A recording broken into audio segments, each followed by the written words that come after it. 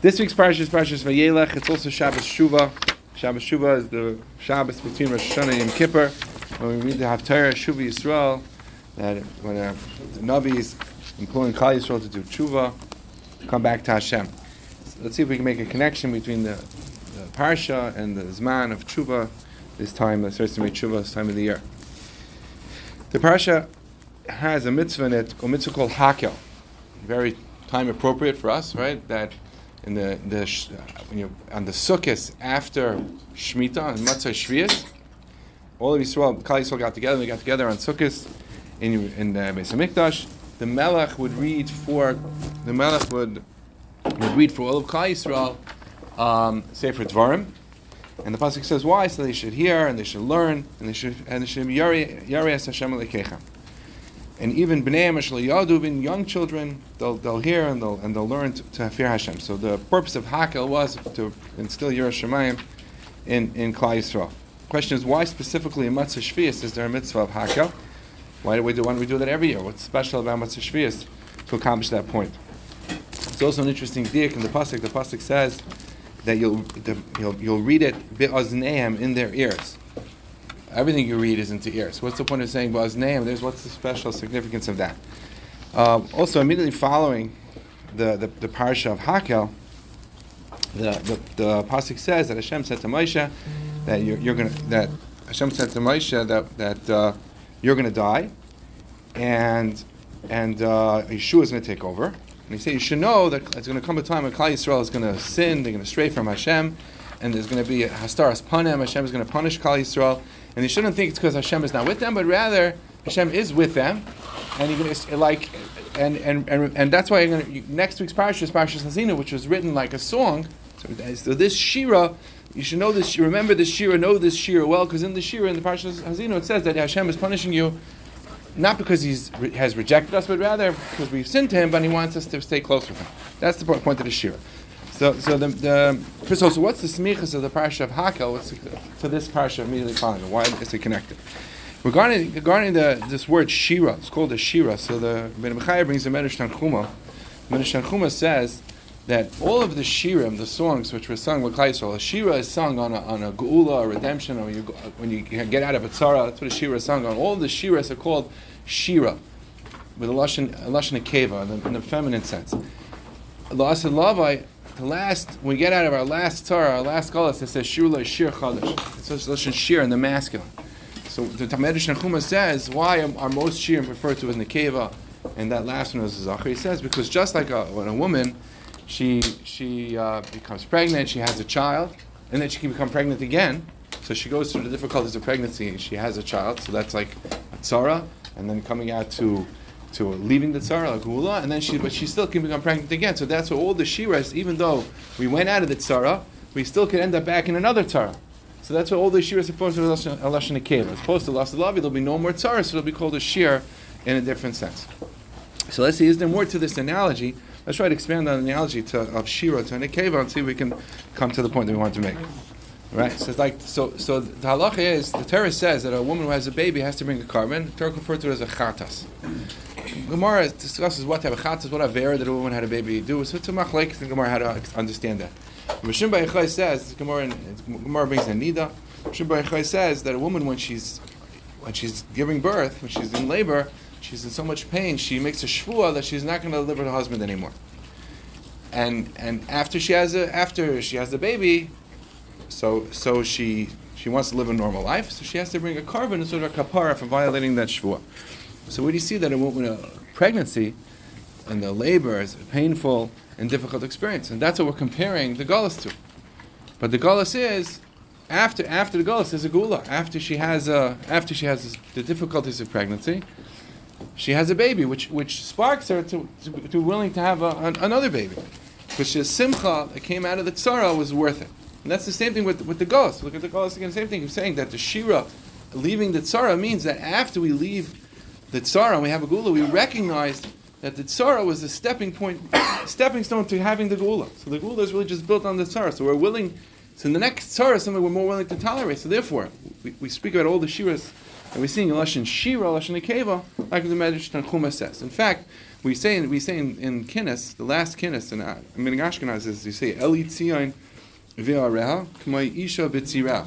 That right Tzion and Areha should cry like a woman who's in a pregnancy. So the question is, like a woman who's in labor. What do you mean like that? What's the point of that? So I once wanted to say that with a woman while she's giving birth, so even if she's in terrible pain, it's a very difficult time, but she knows that afterwards there's going to be a baby. Afterwards there's going to be a simcha. That's the same thing we're saying, that over here, that you're able to more, it's true, that it's a tzara, while it's a real tzara. The galus is the galus is the tzara, but after we see the geula from the galus, we're able to appreciate that was a stepping stone towards the geula, that was a step and a building block towards the geula. That's that, but it was a real tzara. So now we can understand. So what we said. That's why the shira, the tzaras are referred to as lashon shira, because they're only a building block towards the geula, which is going to come. But how is that connected with hakel? What does it do with hakel? So hakel also, what is hakel? We ask, why is hakel in the year after Shemitah? Because Shemitah is a year we spend the whole year openly relying on Kadosh Baruch Hu. We don't make any ishtadlus. We don't plant our fields. Everything comes straight from Hashem. Then we're going back to regular work, and we may forget that we're really relying on Hashem. And just like we said, by the tzaras, remind us, after the geula, we have to remember that the tzara was there too. Why? Because the tzara was just there to bring us to the geula. The same thing is true. Even while we're working, we have to remember that really everything is just the same thing as Shemitah. We're relying completely on Hashem, but we're just doing that work. In the same way that we didn't do work on Shemitah, we're doing work now, because that's Hashem's ratzon, that we have to do work now. So there's a smichas between the parsha of Hakel, and which is read after Shemitah, to the parsha of the Shira, which leading into the Shira of Hazinu, because in the same way that we're saying the Shira of Hazinu reminds us that the tzaras are building towards the Geula, it's all one progression. Same thing, the Shemitah reminds us what we're doing in the years following as well. It's all really connected, all part of the same process and the same progress. We asked the question though, why does it say ba'azneim, between their ears? And also, what does it have to do with tshuva? So the Maral says that the word tshuva means to return. So what are we returning to?